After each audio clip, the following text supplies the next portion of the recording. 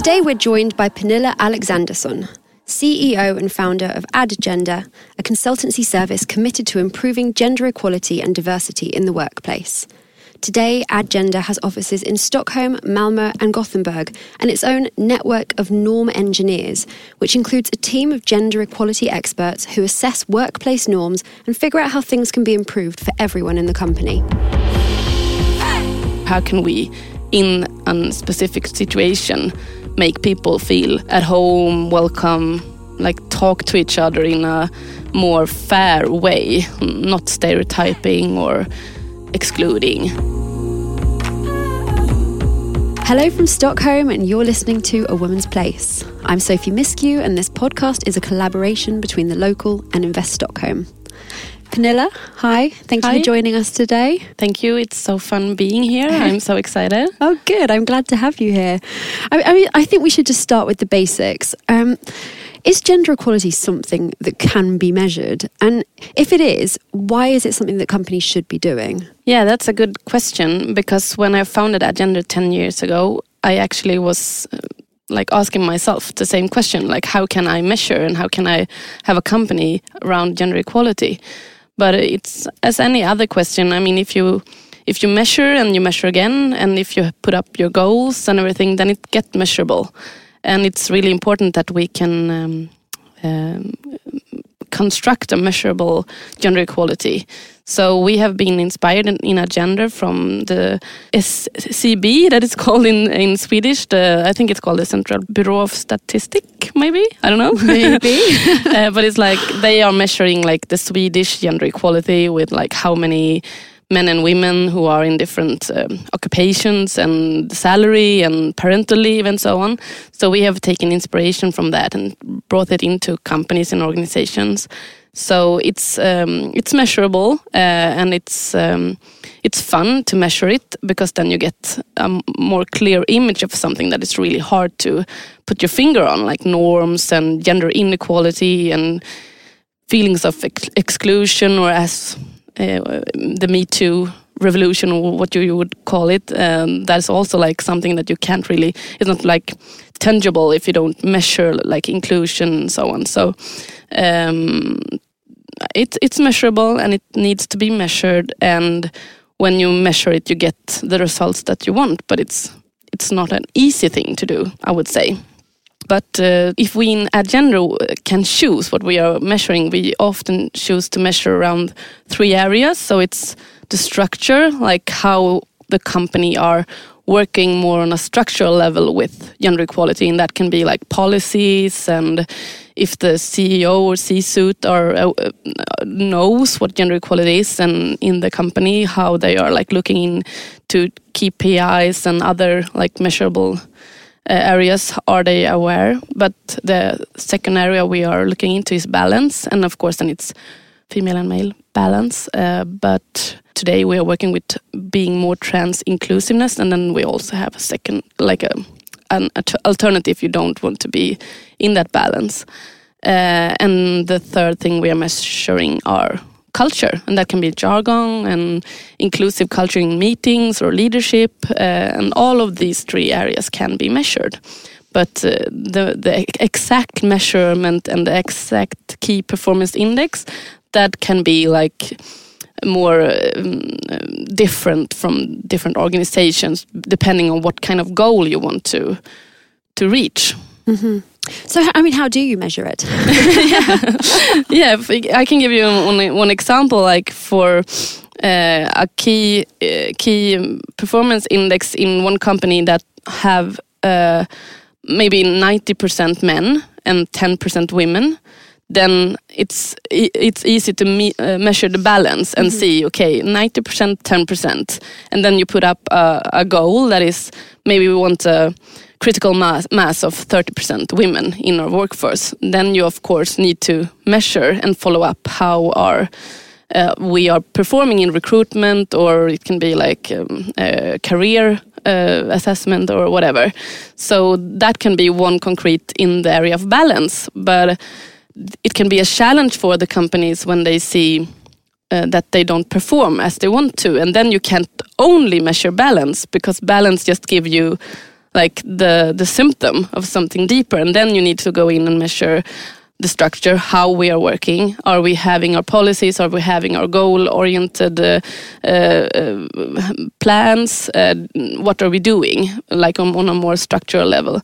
And also the culture, like the meeting culture, the jargon, and inclusiveness, and so on. So that is the thing that can make gender equality and measuring it a bit delicate, because the balance can everyone look into, but then when we don't get the performance that we want, what are we going to measure then? Mm-hmm. And that is the hard thing. So what's the company set to gain from measuring gender equality within the organization? I like to think of it, people often say, well, it's important with gender equality and diversity, and often people in for example, tech, they say diversity and inclusion. And then people say, well, we have to gain that if we have a more diverse and especially gender diverse workforce, we can have more innovations and more a better workplace environment and work-life balance and so on. But I like to put it the other way, that we first put in the word inclusion and then diversity or gender diversity, because the thing that people and organization are benefiting on gender diversity is actually first inclusiveness, because the inclusiveness is connected to gender diversity and diversity at all. So I think that it's pretty simple that the thing that companies and organizations are to gain on gender diversity is an inclusive culture. And that is something that you can see comes out of the measurement. Like you can see that if you have a critical mass of females in your board, for example, you can see that those kind of organizations are doing a better results on the economical or like the numbers. But we don't really know why. It's not the female, it's not like the woman that brings something special. But the thing that the science say today is that the woman comes up in the company, the female comes from being a more inclusive company and a more inclusive structure overall.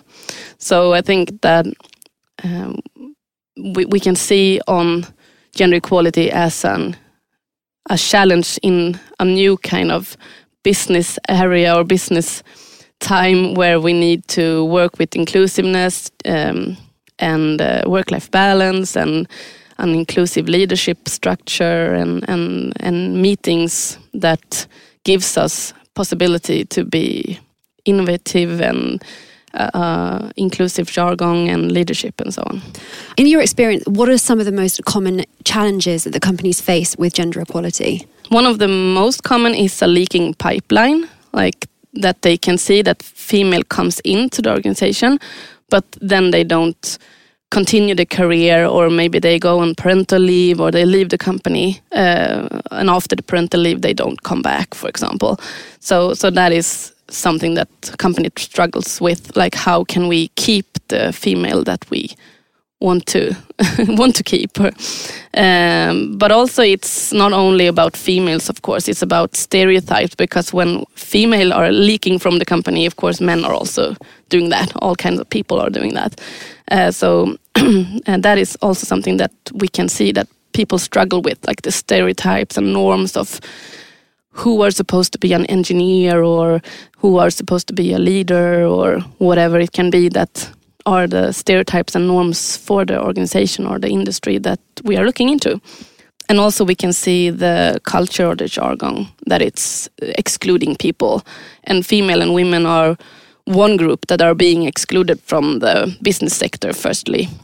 But of course, as I said before also, that men are also being excluded and also not being included by the jargon or the structure or the norms or the culture.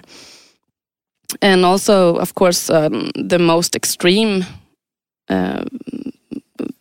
thing that can come out of an unexclusive or bad jargon is harassment and unequal treatment.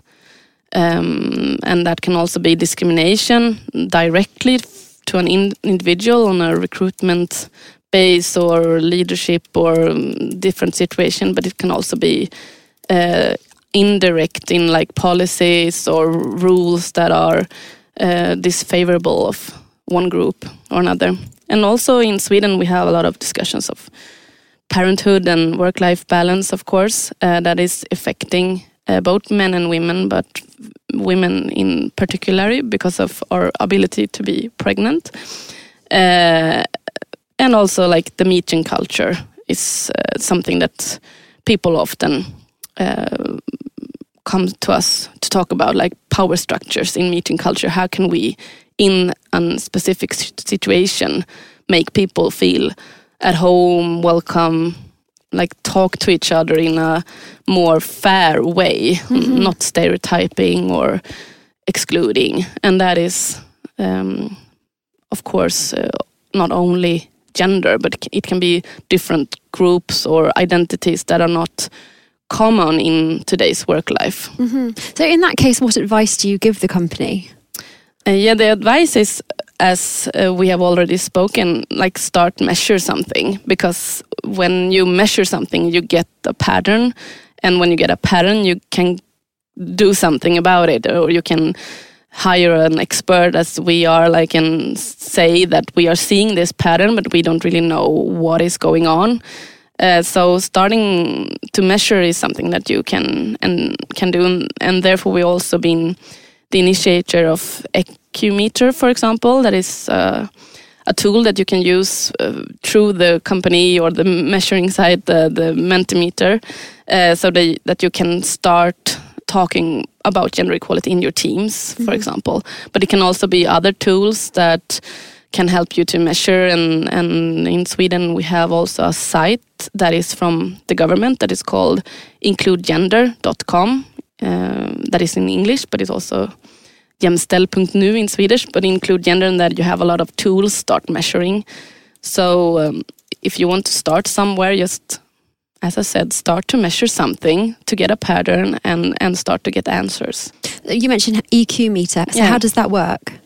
Yeah, it's as any other Mentimeter method, that you create an account and download the questions, and then you go to Equimeter. So it's questions that are prepared for you already. And then you meet up with your team and use the mobile phone to capture the team's input on the questions that are in Equimeter. And then you just show and discuss the answers, and that is a good start. So we always say to companies, like, start somewhere, and the measurement is a really good place to start. And that is, Equimeter is a way of measuring, like, how the team is feeling around inclusiveness in the team. So it's less on how many people you are, like female, male, or whatever, more of the feeling in the team and the jargon. So that is one way of starting it, because often people think that to measure gender equality, you need to start with counting, like, heads and people. And that can be good in some situation, but in other situation, that is not the best way to start, because maybe it's a small team and it's not relevant if how many we are, female or male, or men or women. And in some situations it's more, you know the numbers already or the balance, but you want to start discussing the jargon or the meeting culture. So the first step is measuring, but do you have any other practical tips that companies who want to improve gender equality can start applying? Yeah, I think a good tips is to set up a kind of group or a workshop or something where you just put up your organization's goals and just ask that group, or it can be all the employees if it's if that is possible, and just ask that gather of people that how can we reach our goals better with working with gender equality or diversity. So I love the tailored ways of doing that you just put it into your business strategy overall. So you just don't add something that isn't integrated in your business strategy. Fantastic. Thank you so much, Pernilla. And listeners, thanks for joining us today in Stockholm, A Woman's Place. Hey!